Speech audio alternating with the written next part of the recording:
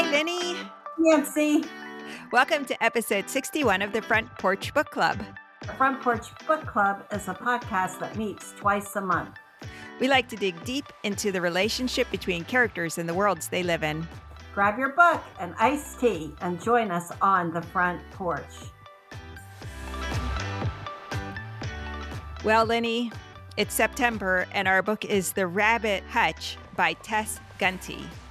The novel tells the story of a collection of oddball residents of a low-income housing project in Vacca Vale, Indiana.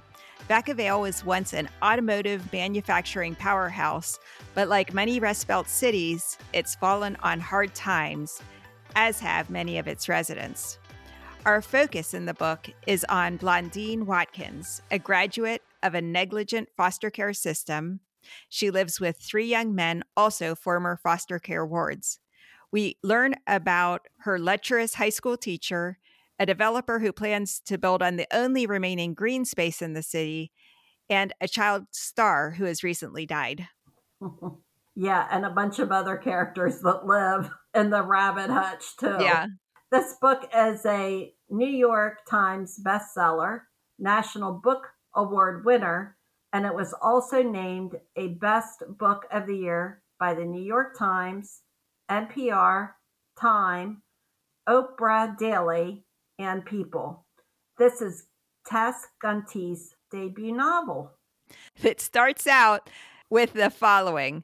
On a hot night in apartment C4, Blondine Watkins exits her body. She is only 18 years old, but she has spent most of her life wishing for this to happen. The mystics call this experience the transverberation of the heart, or the seraph's assault, but no angel appears to Blondine. There is, however, a bioluminescent man in his 50s. Okay, Lenny, I have to know. Our August book, The Marriage Portrait, started with the protagonist realizing her husband planned to kill her. So in this book, at the start, we learned that our protagonist basically is dying. What were your thoughts as you opened up this book? I was so confused. It's like, what does Nancy have me reading now? I am so lost.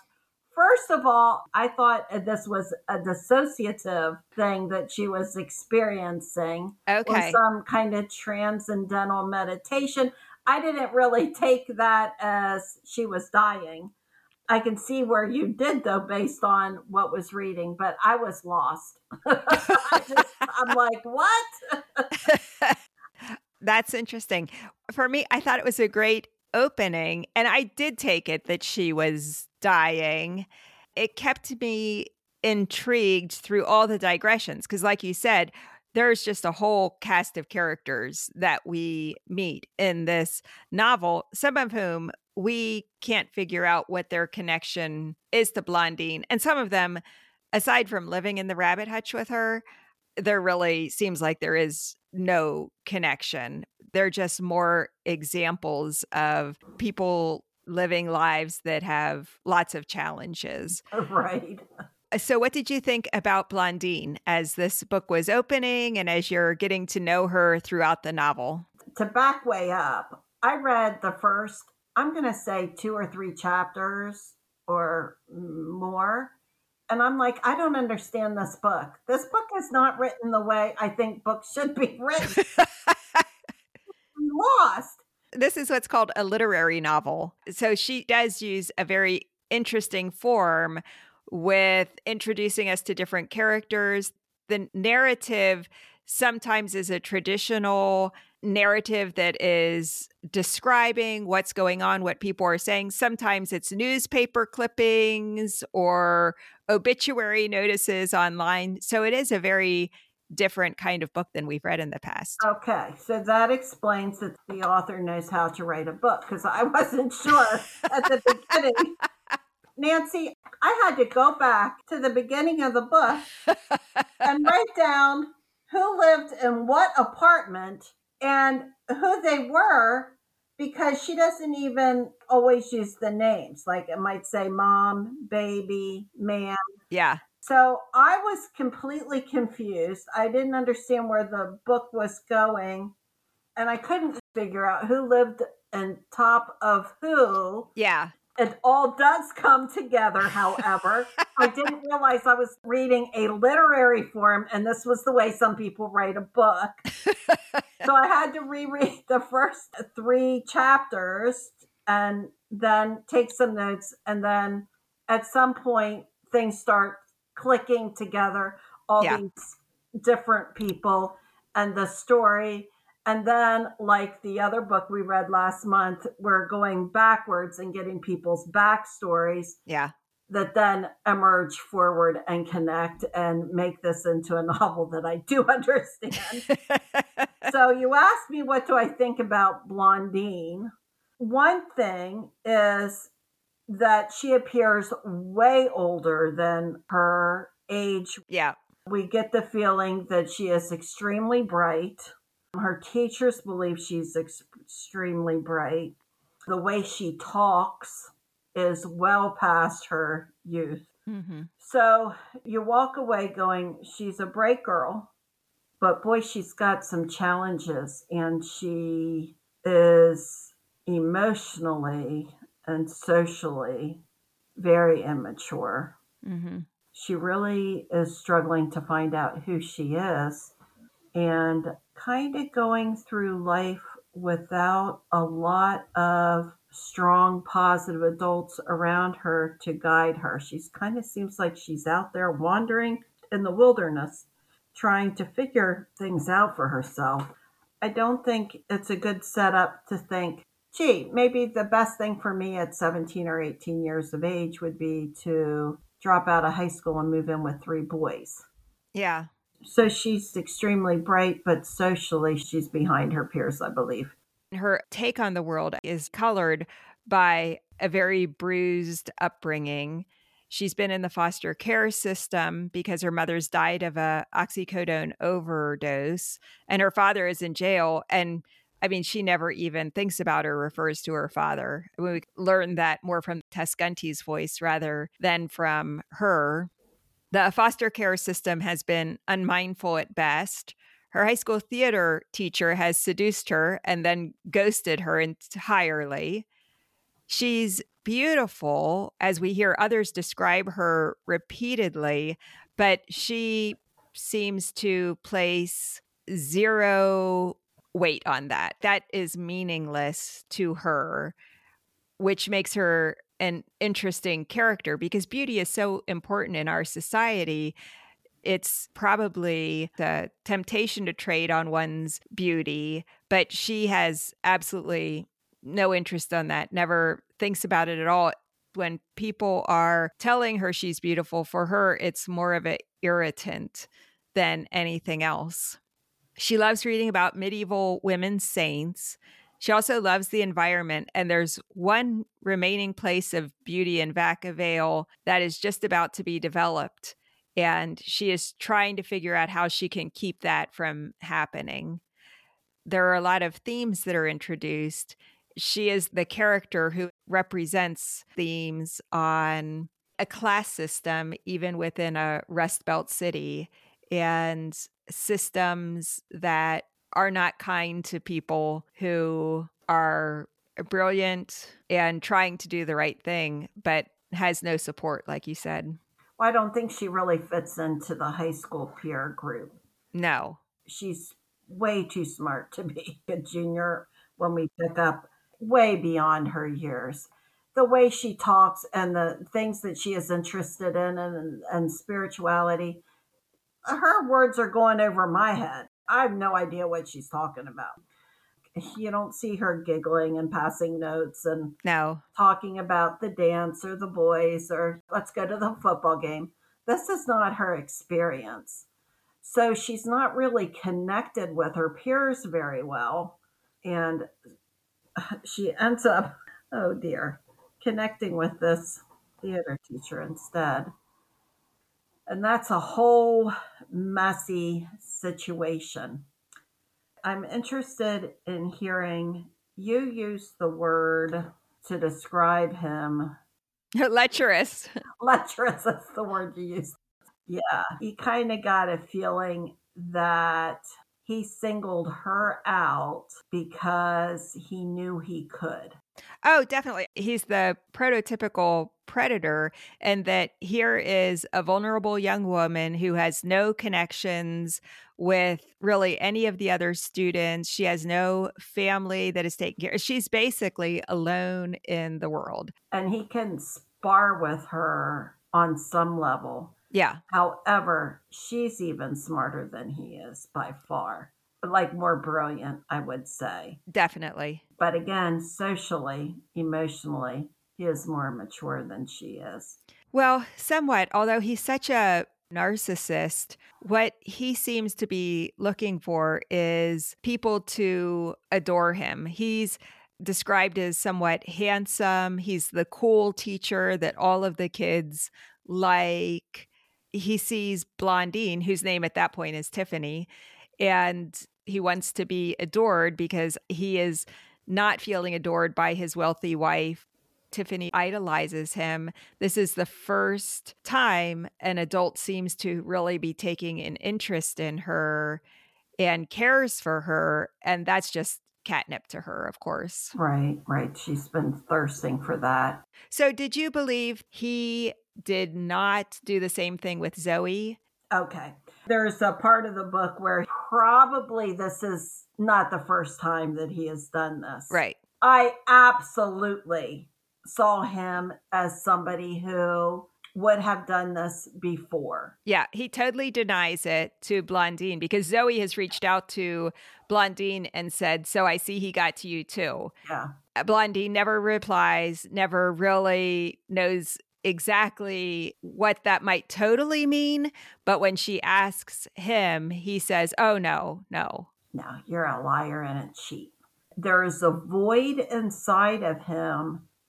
He needed these little girls. I'm sorry, when you're in high school, you're a little girl. Yeah. Blondine probably still wanted to feel special. I think she thought, he probably did, but I can see her being very gullible, thinking, no, we had something special.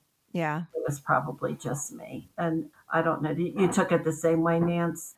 I did. I doubted his protestations of innocence when it came to Zoe, because we do spend some time in the book inside his head, and he seems to be struggling against these feelings. Even as they're presented, he's never referring back to another girl or anything. So I think it is ambiguous, but I think old James Yeager is just one big walking predator. Yeah. Yeah, absolutely. Yeah, doggone it. He did that to his wife, too. The disastrous trail that he leads people in his life. Yeah. All right. Should we talk about bunnies? Well, let's talk about the bunnies. So the bunnies are a recurring motif throughout this book. The affordable housing building that Blondine lives in was originally built for workers of the now shuttered Zorn Automobile plant. And the building was named at the time that it was built La Lapinière, which is French for the bunny. But now everyone refers to it just as the Rabbit Hutch. So bunnies are everywhere in this book. And even the epigram at the beginning is a quote from a woman who is featured in Roger and Me, the documentary about Flint, Michigan, and its economic decline. In the documentary, this woman says about rabbits, "If you don't sell them as pets, you got to get rid of them as meat. If you don't have 10 separate cages for them, they start fighting. Then the males castrate other males. They chew their balls right off." Love it. So there's a violent and tough beginning to this book. So rabbits and other animals in this book are either dead or dying, except the rats, which we are told surpass Vacca Vale's human population by about 30,000. So for me, I wondered whether the rabbits that keep appearing and even all of the other dead and dying animals are trapped in an overcrowded world and are forced to fight each other to survive. I watched a video of Tess Gunty, and she said she was interested in writing about how structural violence generates personal violence, which Mm. really resonated to me. And I think the bunnies are like pawns in a system of violence. Mhm. What did you think about all the bunnies and the rabbit motif in this? Well, I did not know that Tess said that. I can see how she used that to talk about structural violence. I wasn't sure about the bunny thing. That was something that I didn't quite get, but I thought of the bunnies as being more a reflection of life. Oh, I was thinking of fluffy little white bunnies running around, and there's sort of an innocence there when I think about bunnies and procreation and life and spring and newness. So, as the bunnies appear and as one dies in the hands of the boys, that is like killing innocence. yeah. In interviews with Tess Gunty, she says that South Bend, Indiana is where she grew up and her inspiration for this fictional town. South Bend is where Studebakers were manufactured. Dying cities, Nance. What are your thoughts on this? My bachelor's degree is in urban and regional planning. I am so interested to hear your thoughts on the city. So I thought it was a really great representation of third tier Rust Belt cities in the United States who are trying to figure out how, as a city, they can survive. There are so many communities, large and small, who had major industries that were once, I don't know, like the thimble making capital of the world. And then that thimble manufacturer closes. Thousands of people lose their job, and that little town is never the same. Our little town of Woolwich that we spent 8 years living in from elementary all the way through high school, it was Woolwich Woolen Mills, and it was the mill where many, many people in the town were employed. Not too many years after we left, the mill closed, and that changes that town forever. So I really did like that Tess Gunty shines a spotlight on the experience of communities that were once thriving, relatively healthy communities. When there is very little economic opportunity in a city, what do the people at the very lowest rung of education and economics, what are their options? And I think what Tess Gunty is telling us is that these are people who have very few options in life. There are a few that are employed, but they're working in jobs where they have no power and that they get no meaning from. Other people are unemployed. We meet a homeless woman. These are just all people who have been abandoned by the economic system. And again, the thought of structural violence, here is the violence that is being done to individuals because of the structural economic inequity in the community.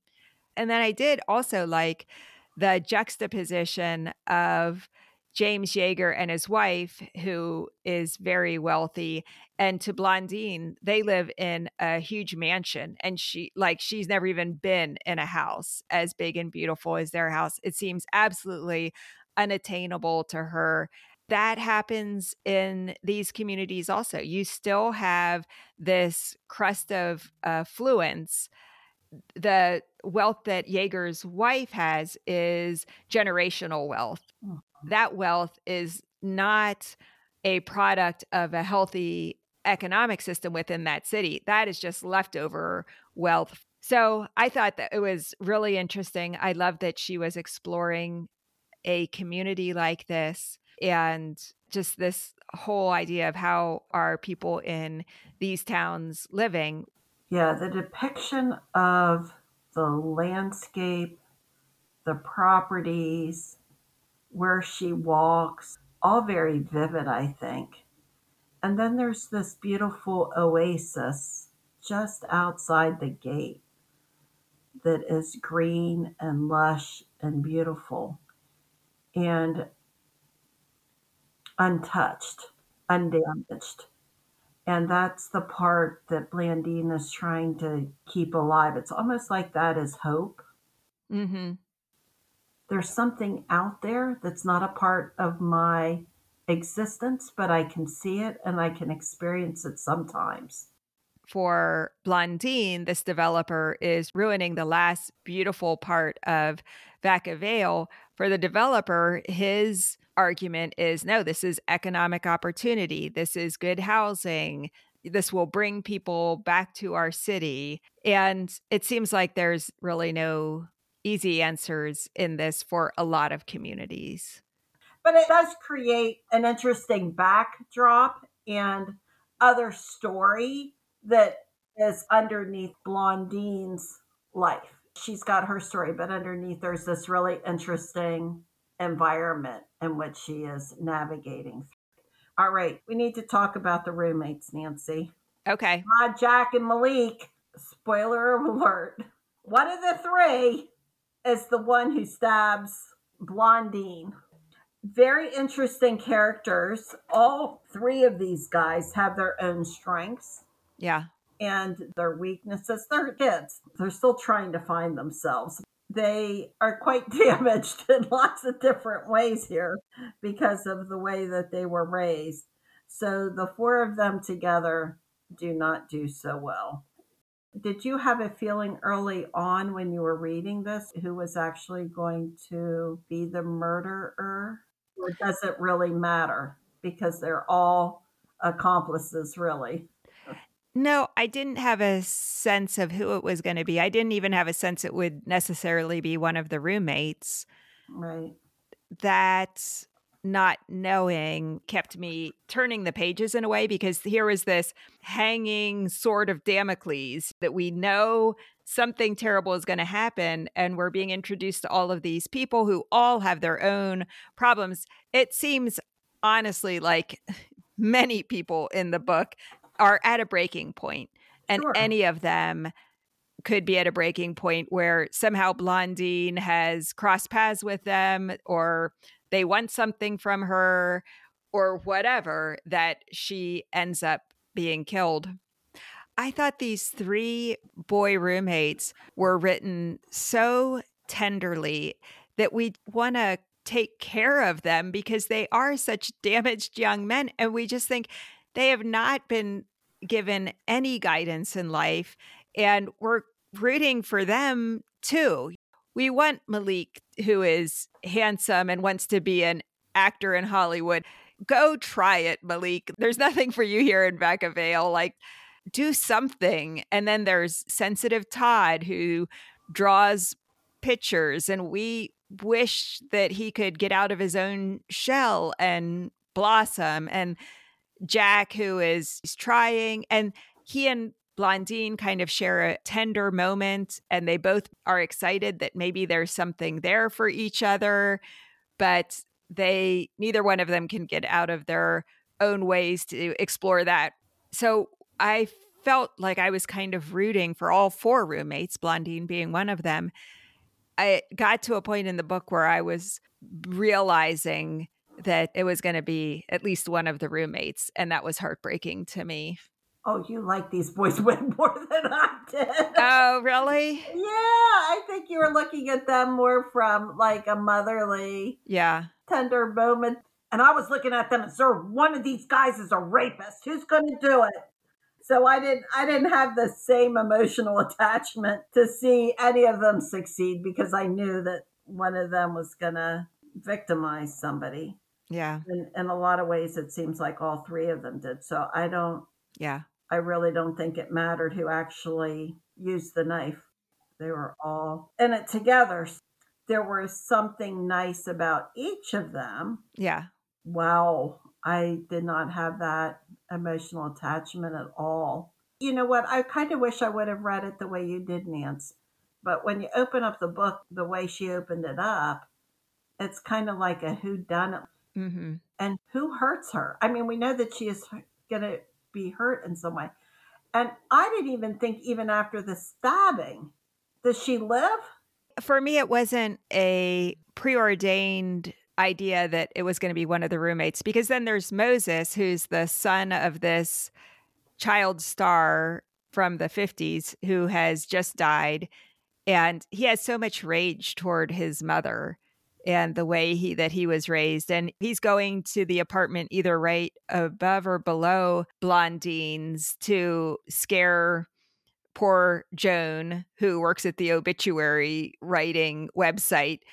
Think, well, maybe it's Moses that does it. Maybe it's James Yeager, her teacher. There are just so many people who have used and abused her that Tess Gunty left me space to care about these boys and the violence that had been done to them before realizing that one of them was going to be the person that assaults Blondine.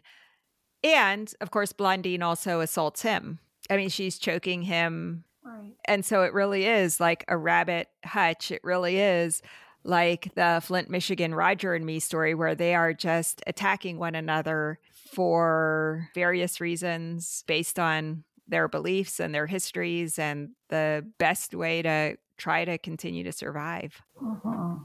So what did you think at the end with Joan, this very lonely 40-something single woman, making a connection with Blondine at the end? I did like that a lot. It was like, maybe in this ugly world where people are lonely and isolated in an abandoned town, maybe here is a connection of friendship that can help them both. So she doesn't die. No. This was a human connection that neither one of them wanted anything from the other. So it was the opposite of capitalism, I felt like. It was like maybe there was a possibility just for some true affection here. Mm. However, Chastity Valley is definitely going to be developed at this point. They've had the big ceremony. So Blondine has lost her little eco-terrorism attempts at stopping that. But ultimately, it felt like a difficult book with some hope at the end. Some hope. You like the book, I can tell, more than what I did. Yeah. I don't think I've ever called you mid-book and said, I don't understand this book. Why am I reading it? Like I did with this one. I was confused by it. It's kind of a depressing environment, a depressing, dismal life that she is leading. But I like your take on the ending, that there's humanity out there that is providing her with some kind of support in life when everything else is failing. Yeah. I do have hope for her that she had enough background and that she had enough going for her that she could make something of herself.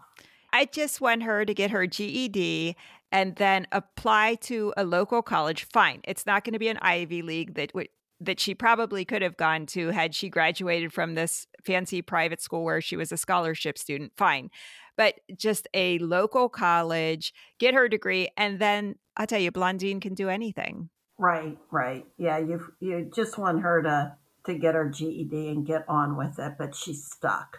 She's stuck right now, yeah. Yeah. But I think Joan will help her. You do? I do think Joan will help her. What does Joan have that could possibly help Blondine? Joan is stuck too.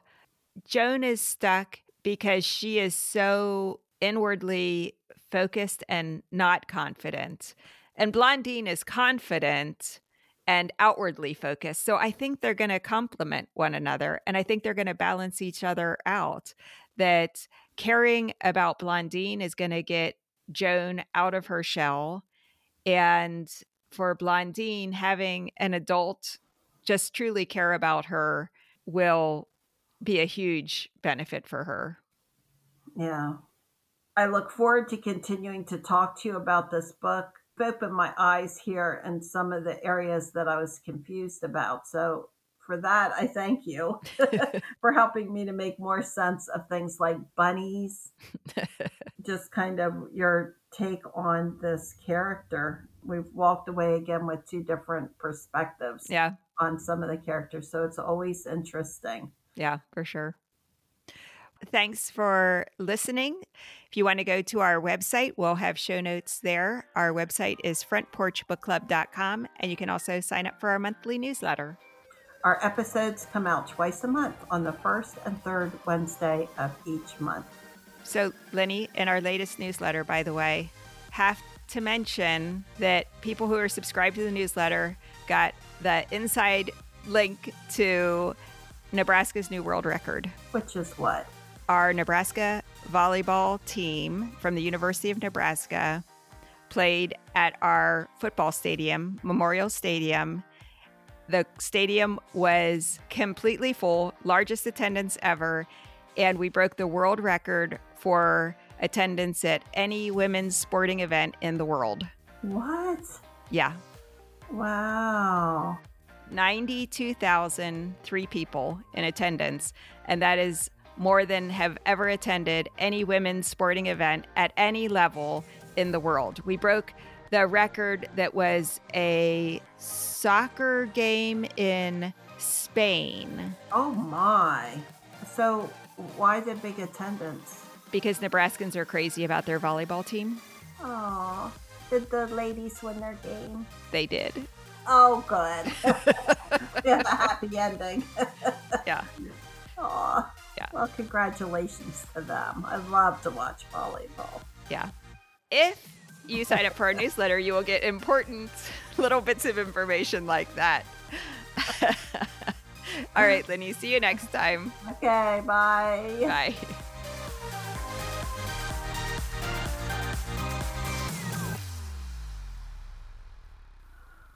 Oi, oi, oi. That's all I can say. Oi, oi, oi.